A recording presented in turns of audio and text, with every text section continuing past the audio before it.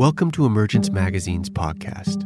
I'm Emmanuel Vaughn Lee, executive editor of Emergence Magazine, located on the unceded ancestral lands of the Coast Miwok people of present-day Marin County. Each week, we feature a new interview, narrated essay, or story exploring the threads connecting ecology, culture, and spirituality. Reverend Angel Kyodo Williams is a sensei in the Japanese Zen tradition and the founder of the Center for Transformative Change. She is the author of Being Black, Zen and the Art of Living with Fearlessness and Grace, and co-author of Radical Dharma, Talking Race, Love, and Liberation. In November of 2018, I spoke with Angel about her philosophy of Radical Dharma and the widespread crisis of story among mainstream religious institutions, and how they are mostly failing to offer us a new way forward. Angel believes the role of faith leaders is to help people know themselves within the tribe of our collective humanity, and to challenge us to reach beyond singular narratives and examine our complex histories. One of the things we've been exploring here at Emergence Magazine is the notion that at the heart of our current ecological, social, and political crisis potentially lies a deeper spiritual crisis. This seems to be something that over the last few years, folks from faith-based traditions and some spiritual teachers, including yourself, are recognizing and beginning to talk about. As a teacher within the Zen tradition, I'm curious to hear your perspective on what you think the role of faith-based and spiritual traditions is in responding to this underlying spiritual crisis. I think the role is to partition. I think that's the thing that comes to mind first and foremost. And when I say partition, I mean, I think more of us have to learn how to speak to people within our faith, and then also have to learn the language of speaking to people beyond our faith, so that we're not recreating the sense of division and separation and a delineation between like we're this and you're that by accident, right? And by not being able to speak to people outside of our faith, right? It's really a calling in moment. It's a calling in to our collective belonging, not just our individual belonging along the lines of our faith. It's not a moment to just call Jews in if you're a rabbi. It's not a moment to just call Muslims in if you're an imam. It's a moment to really call everyone in and to actually figure out how it is that we use language in such a way that we certainly are speaking to the people that are of our faith, but we're also speaking into the, like whispering through the people of our own traditions and whispering through their ears into the ears of people that are beyond those faiths, and know that we're really calling ourselves in as human beings. That's what the moment calls for, is to ask us to go beyond obvious tribes and go really to the tribe of our collective humanity. And do you feel that people outside of those faiths, they're sensing, maybe people who are not part of any faith-based tradition, maybe they're spiritual, maybe they're not, have a sense of what's possible if they are aware of the deeper, I would say almost wound that we're dealing with, that it isn't just what we're reading about in the news. I think people are aware. I think the reason that we're where we are at is that we are much more sensitive to our sense of belonging and to the vastness of the world. And in some ways, that's really delicious and exciting to some of us, and to others of us, that's a real threat that the world is so big and so vast. And it's in that way becomes more important to find your particular place in it. And that, I think, can draw us into narrowness, a more narrow view than an expansive view when you're not clear about your location. And if the people that surround you in your location suggest that, we in here have to protect ourselves away, from those out there, then you end up with these kind of crises being further deepened in people's hearts and minds. And I think that the role that people in, faith and spiritual places really have to play is to continue to emphasize that this is not merely a political crisis and it's not going to be solved by political means. It will never be solved by political means. I think I said that in January 2017, and I'm more clear of it every single day. That particularly in this country, there's certainly things that are happening in the world that are amplified, and you can see them replicable in places all over the world. The kind of so-called a populist. It always disturbs me actually when we call it a populist message, but the so-called populist messages and the extreme right and extreme conservative views. I think collectively this is a sense of a pushback of, wow, the world is changing at a rate that most of us could not have possibly imagined. And as I said, for those of us in which our sensibilities and our worldview actually depends on further and further differentiation, more difference. We actually have come to a place in which we know who we are more fully, more completely by the fact of difference. And so we're actually like, yeah, more difference, transgender folks. Okay, I don't understand that, but I'm willing to figure it out. Muslims, yeah, that's not my faith, but let's check them out and go break bread with them and see what that's about. People from other parts of the world that I never even heard of. Yeah, get on a plane. Let's go there. And their worldview is not so much about the shared worldview of a particular religion or faith or et cetera, but inside those religions, faiths, cultures, tribes, identities, orientations, there are some people who are understanding who they are by relating to difference. And there are some people that are still in the location of understanding themselves against difference. And so some people are moving towards difference, more complexity, less binary. That's exciting to them, and that's actually helping them to come to understand more about who they are in themselves. Other people, I think, and I wouldn't say this is about negative, it's just about being in different time spaces in many ways. And people that are of the previous or the existing, I want to say existing time in which time moved at a certain pace. And then there are some of us that, by means of technology, media, access, the ability to travel, to be on the whole other side of the world, within a day, we can be, in an entire other side of the world. We are thriving with and into difference. Difference is actually something that is serving us and serving our sense of knowing who we are. And we are becoming into difference versus what the world has mostly been for a very long period of time is understanding yourself against difference. Like, I am this and I am not that, right? I am this because I'm not that. I understand myself as who I am because I'm not those other things.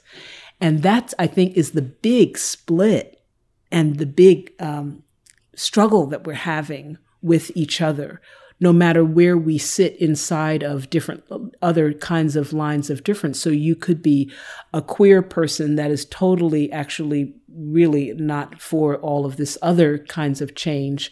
And the way that you've come to understand your own queerness is actually against being straight. Or you could be a queer person that is really happy with understanding, wow, I don't even have to be caught in the binary of like, am I queer in a top or a bottom? Or am I queer and, am I more masculine or am I more feminine? You just forget the binaries altogether. So I think we're having a conversation about people that are operating in binaries versus people that are non-binary across the board. And non-binary meaning the sense of, I have to be either this or that is falling away. And paradoxically, it's actually creating polarization, right? It's really pulling people into different extremes because they're spiritual crises. These are identity crises. This is, how do I know myself? And what faith leaders' role is to help people understand how they know themselves. If the story of how we come to know ourselves is a generative story, then we're in a really good place. If the story of how I know myself is a story that is destructive, it takes away from other people, other ways of being and other ways of knowing how to be, then we have a real crisis on our hands. And I think that that's what we have. So in some ways, it's really a crisis of story. It is a crisis of story. And so how can we begin to shift that story? I think we need a new story. And I think that that's a big call, but I think we have to have a new story. I don't think we can actually solve this crisis without actually approaching the idea of having a new story and having a story that at its ground includes all of us. I think most of the nations that we have in the world have been predicated on old stories, and they're confronted with the fact of new realities, and those old stories can't handle the new realities. I think trying to get the stories to evolve to handle the new realities is clearly failing.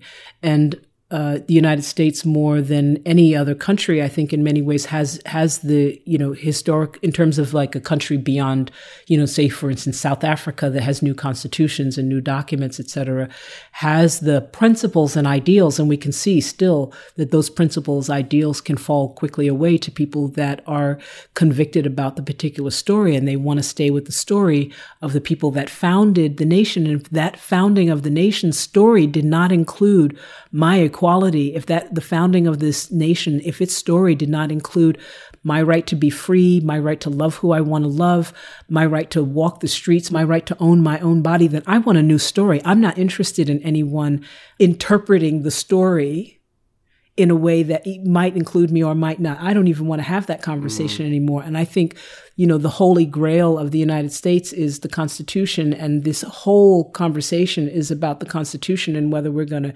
interpret it one way or interpret it another way. And that includes faith, and it includes money, and includes the right to happiness and how we want to live and how we're entitled to live and who's included and who's not included, who belongs, who does not belong. It is not a story that I want to continue to scrape away at policy and try to get people to include me in the story. We need a new story. We need a new America. And isn't part of, I guess, exploring what that new story looks like, really peeling back the layers and examining how we got here, how the story began to take shape, take root, take over? Yes, I think, and going back to faith, unfortunately, even though the story, right, the myth of the American story is that, is this tolerant country. In fact, Christianity was clearly favored above everything. Christian ideals were built into the fabric of society, not just in terms of the laws. I mean, right from the beginning, there were laws that said if you were not Christian, that actually actually assured that you were going to be a slave, right? That you were a slave if you weren't Christian, if you didn't come here Christian, and if you came from Africa, you didn't come here Christian. And that said that therefore you were going to be a slave.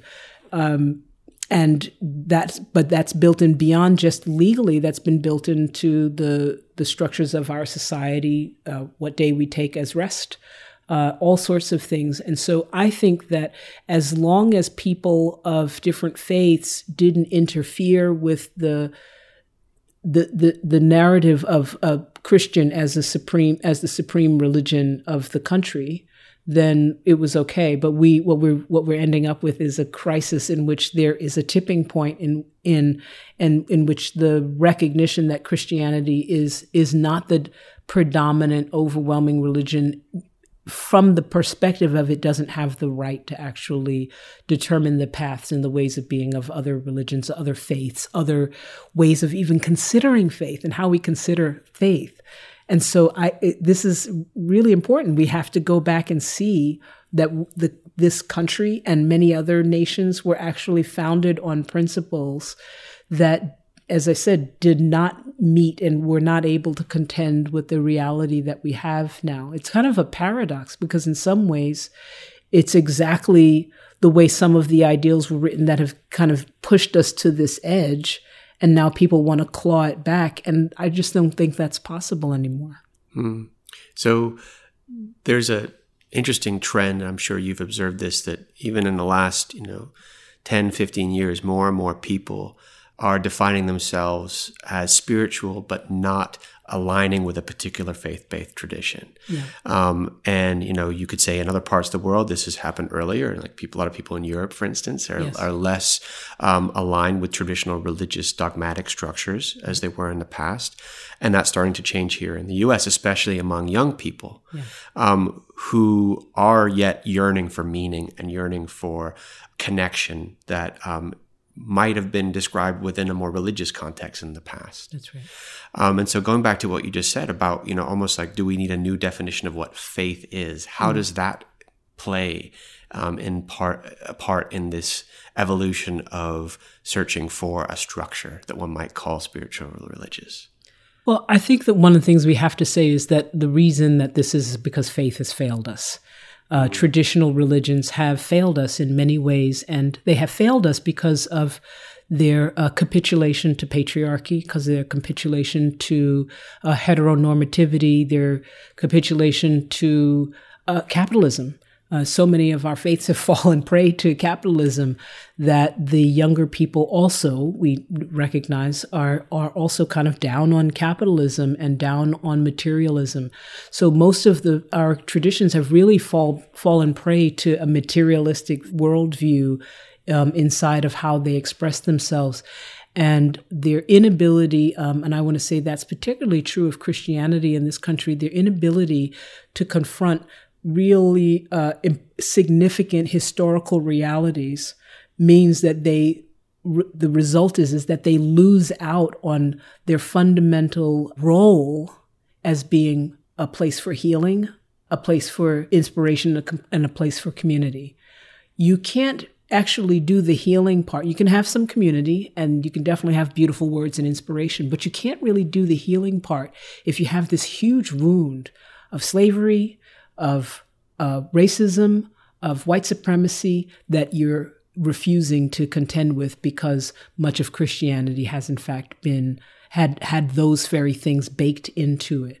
The prophetic voice that is missing from most of our religions because we have been made corrupt through capitalism, through materialism, I think is what is failing people miserably. And at the same time, human beings are always going to search for meaning and want someone that is going to really speak to the truth of their realities as those realities unfold. But if you stand in the pulpit and you say, well, your reality doesn't matter because you're trans, or your reality doesn't matter because you're an immigrant and you're not legal in this country, or your reality doesn't matter because you're sick of the sick faith and you don't obey the same God that we obey, then you're going to lose people. And you're not only are you going to lose people that are those particular people, but you are also going to lose the friends of those people, the lovers of those people, the people that are connected to those people that may seem to fit exactly in the pocket of your particular faith. But love trumps all of those things. And so you're losing people to the fact of intersectionality, the fact of interconnectivity that is alive, that is thriving. And our religious faiths have failed to be able to respond to those realities. And yet, regardless of the changes happening within traditional religious structures, people aren't going to stop searching for love, searching for meaning. Yeah, we are searching for belonging. That's what we do. We want to be connected. We are curious. We want to care. We want to be compassionate. And the religions that continue to try to inspire people along the lines of hate and fear do so at their own peril. That's just what is true. It is going to take maybe longer than most of us would like, and it will cost more lives than anyone would care to count. But they will do that at their own peril. The human heart is not designed to carry hate in that way. And the fact of our ability to see each other and witness each other takes away the strength of those tight and narrow tribalism, I'm going to say narrow tribal views. It takes away from that because you can look at someone on television and you can be like, wow, that transgender person is totally cool. And wow, that was awkward. And it offends my faith. And now what do I do with that? So the fact of our ability to see each other, to relate to each other, to enter into spaces and to share space is completely upending the narrow views that religions put out, because people are contending with reality, not just with ideas, not just with beliefs. And you have to bring belief and faith into alignment with people's realities. And if you don't, you will fail. That is just simply the truth. Going back to so many of the points you just raised, that in America here, so much of the story is grounded as a Christian story. And yet this is a country of so many faiths. And especially in the last 50 years, it seems like that diversity has grown as so many traditions that come from the East have been further integrated into American society. I'm thinking of the migration of so many different Buddhist traditions, especially, that you are, of course, a part of. And I'm really curious to hear your perspective as a teacher within the Zen tradition of the role that what might be described more as a spiritual tradition rather than a religious faith by many people, the role that those spiritual traditions have in this new story and helping shift the old story, or offering a way for people to understand some of these things. Yeah, I think our role is to disarm ourselves of the kinds of things that will cause that failure that I spoke of. I think our role is to not so tightly hold on to I always say that I'm not nation building around Zen. I'm not nation building around Buddhism. I think we have to let go of nation building. And what we're seeing with the introduction and the taking up in the water of different faiths and traditions is people being able to organize themselves and relate to things that actually speaks to the complexity of the truth of who they are in a way that wasn't possible before, because we simply didn't have the access. So we simply couldn't see as many faiths. We couldn't say, we just it was like a one size fits all, and you just got this thing, and it was like, okay, you're either going to be Catholic or you're going to be Protestant. And if neither one of those outfits fit you, too bad. But now we're like, whoa, not just, am I going to be Catholic or Protestant, but I can choose Buddhism, but I can choose Tibetan Buddhism. I can choose from 4 different schools of Tibetan Buddhism, and Zen and Korean Zen and Thich Nhat Hanh's community. And I have all of these access. We are more complex human beings. Technology is opening that up for us, an awareness of our complexity, and we need a language in order to speak to that complexity. And our role as the traditions is to actually offer people a language to have a communion with themselves, with God, with the divine, with the great matter. It is not our role to have them have a communion with our pockets, but our role is to offer people the language in which they can meet themselves, meet their God, meet their creator, meet their divine, and to not be mediators who steal the show and mistake ourselves for that divinity, to mistake ourselves for that knowing, that truth, that power, that witness. Our role is just to offer the logos, the word, just to give people the word and to get out of the way.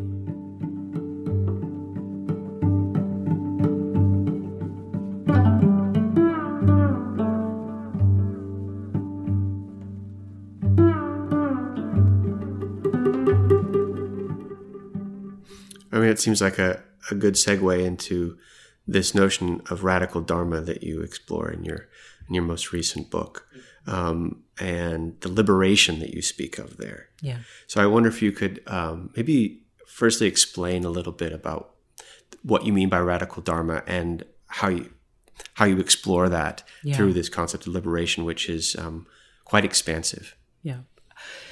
So we talk about dharma is from as a Sanskrit word that it has lots of different meanings, and it's one of the reasons that I use it as opposed to saying this word that has now quickly become a bad word, which is just truth.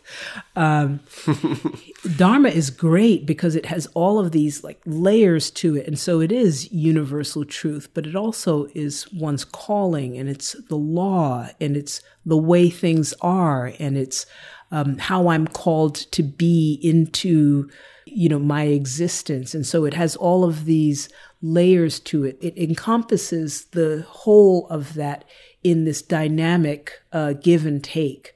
And if you can imagine vibrating inside of both my individual specific truth and the way that matters to me and is important and enlivens my existence, but also the truth that is so much bigger than me, so much not about me, that is persistent and ongoing and does not arise and fall away, but is just the truth that governs all of us.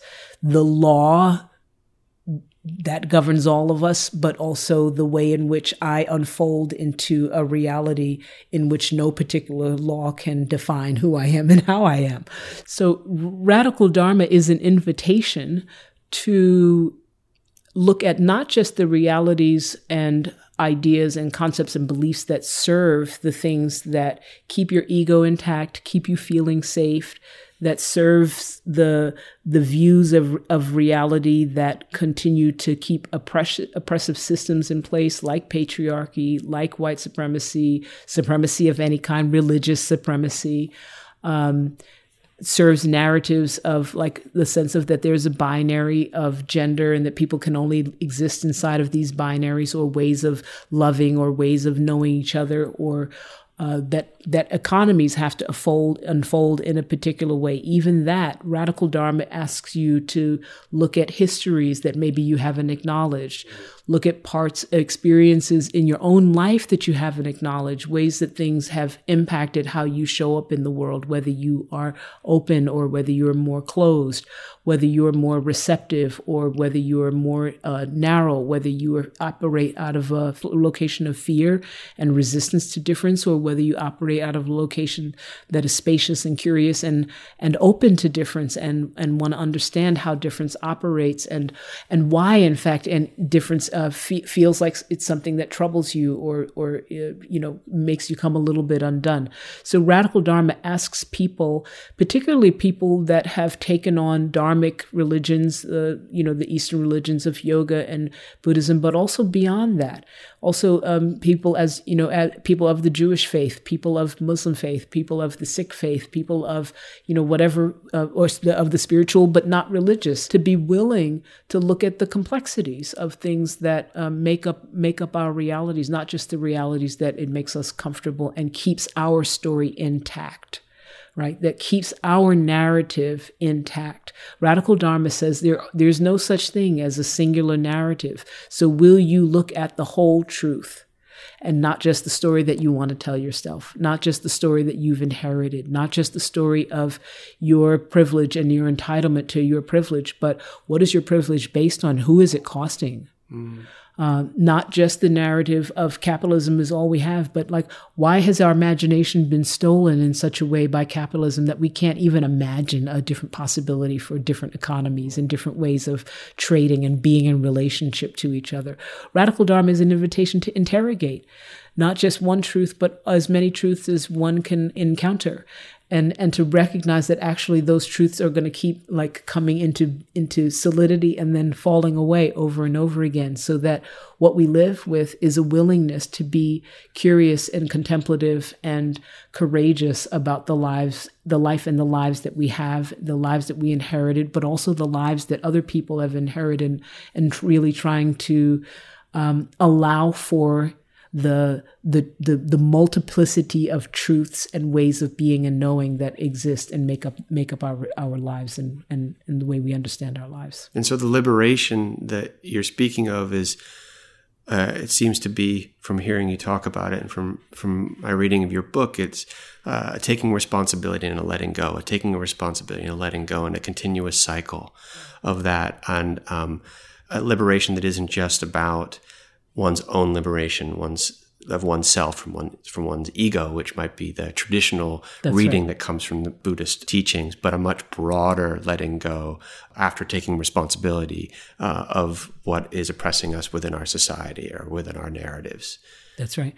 It's a liberation, the traditional sense would be like the liberation of the mind, that we want to, free the mind. But this is actually about liberating the body and liberating ourselves from narratives that are harmful, from narratives that limit us, from belief systems that keep us away from our deepest capacity to love and to feel and to be in relationship with ourselves, first and foremost, and with others. It's really a liberation, of ourselves into the collective liberation of everyone else. even though I often say that it's not about ourselves and it is about collective liberation, people think I mean that we should focus only on collective liberation. But I really think that in a society that is tends to be, very individualistic, that the main challenge that people have is that we're actually out of relationship with ourselves. And so paradoxically, the work actually does start with ourselves, but we understand the work of liberation to be not about ourselves, but through ourselves into collective liberation. So I need to understand what it is that makes me look at you in a way in which I feel contraction, and realize that contraction I feel is not about you at all. It's actually about me. It's about the ways that I'm obstructed, the ways that I have a belief or that I've been told something, whether that's out of fear or whether that's out of resentment or whether that's out of some notion that you're better than me, and so that I can't actually look at you and relate to you as a human being on equal standing because of my own internalized depression. That my work is to actually liberate myself from the ways in which I'm kept from my own heart. This is not a conversation about, oh, I should be liberated from that so that I don't see you in a particular way because that's bad for you. This is a conversation about, I want to be liberated from that because I recognize that that's a limitation on my heart. That's a limitation on my love. That's a limitation on my compassion.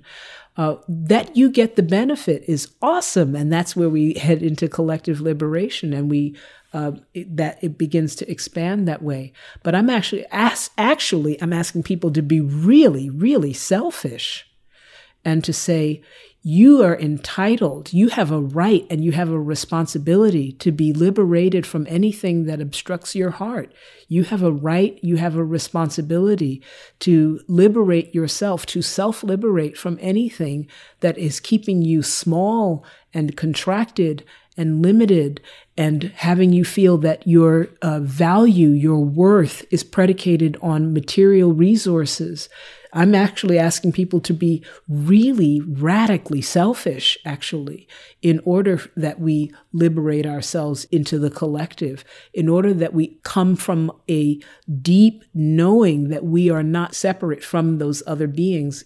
The way that we do that is not to go and love up on the other beings and then try to figure out every possible permutation of being, but actually look at the ways in which we ourselves have been limited, the way in which our own suffering has been carried to a degree that it hinders our open, spacious, full humanity. And that releases us into a deep relationship with everyone and everything that is not about figuring everyone else out, but actually figuring ourselves out. And when we figure ourselves out, then we know the 10,000 things. Mm. So there's this personal development that must occur in order to be able to step into the possibilities of being a much more aware, responsible, compassionate human being. And for a long time, it seems that traditions were always teaching that first you work on oneself. Mm-hmm. And through that personal liberation, you then become more aware of almost like stepping out of concentric circles, almost right. like of the wider reality that you can be aware of, participate in, and contribute to. And there's also been, it seems like, this awareness that can you hold also that collective narrative at the same time that you're doing this personal development. Is that what you're saying is possible? I'm saying that, first, I don't think we get developed. I think that we get undeveloped. And so I think we remove the things that hinder us, that at the core, that we are those compassionate, caring human beings that yearn for connection and belonging. And I think that the narrative that it's something that we have to get to is part of the thing that is a challenge in the way that we've been telling a story. It's an old story. I think that really the story is that we are essentially Buddhas, that we are essentially divine, and that there are all sorts of things that get in the way of that, not the least of which are oppressive structures in society. And as a result of that, we have to look at the oppressive structures in society because they are hindering us from being our full selves. they are hindering us.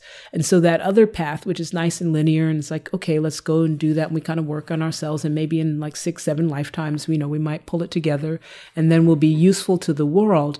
Actually, what we have to understand is that I came gorgeous and genius and magic and perfect and aware and compassionate and wanting to love people and wanting to be connected.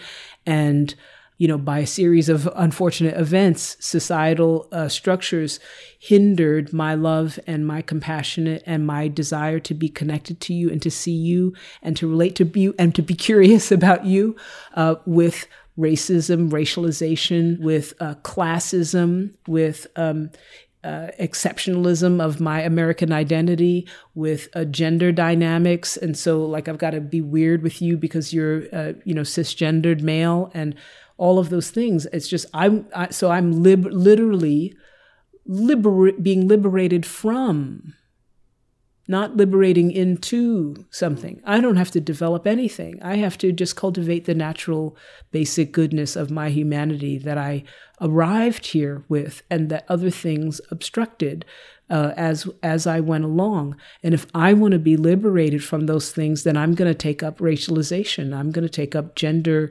binaries that keep me from being in the complexity of my sexual energy and the energy of my romantic love, and also keeps me from understanding that there's a difference between romantic love and all of the other kinds of love. So I'm doing those things and doing that work in order to liberate myself, not as a linear path that somehow society's expressions and the communities that we exist in are separate from me. And so I'm going to work on me first and then get to them. That suggests that I'm separate. And all of the ways in which we've been teaching that misses the point. We're not separate. So everything that's out there is about me. And I work on that because that's about me being liberated. I don't work on that because I think they need me to fix them. That centers me again and makes me somehow self-important. I need to fix that because I want to be free. I want to be liberated. Right, and that desire to be free is often the calling that brings people to spiritual and faith-based traditions to begin with.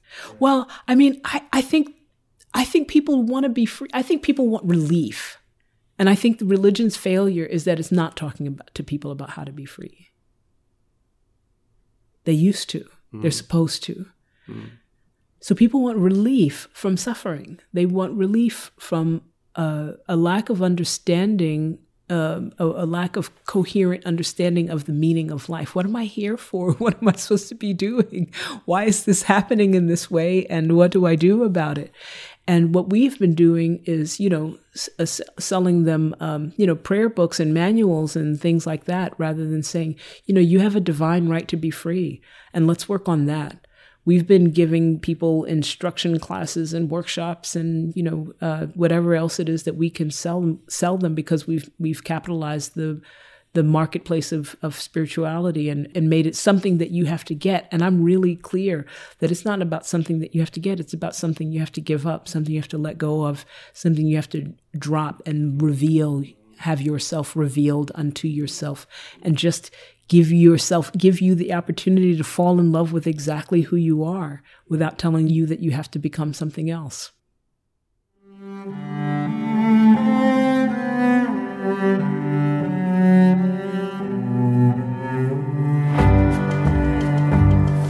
Emergence Magazine is an initiative of Calliopeia Foundation. Our theme music is composed by H. Scott Salinas. Our original essays, films, in-depth interviews, and rich multimedia explore the threads connecting ecology, culture, and spirituality. You can subscribe to our podcast wherever podcasts are found. To subscribe to our newsletter and check out more of our stories, visit emergencemagazine.org.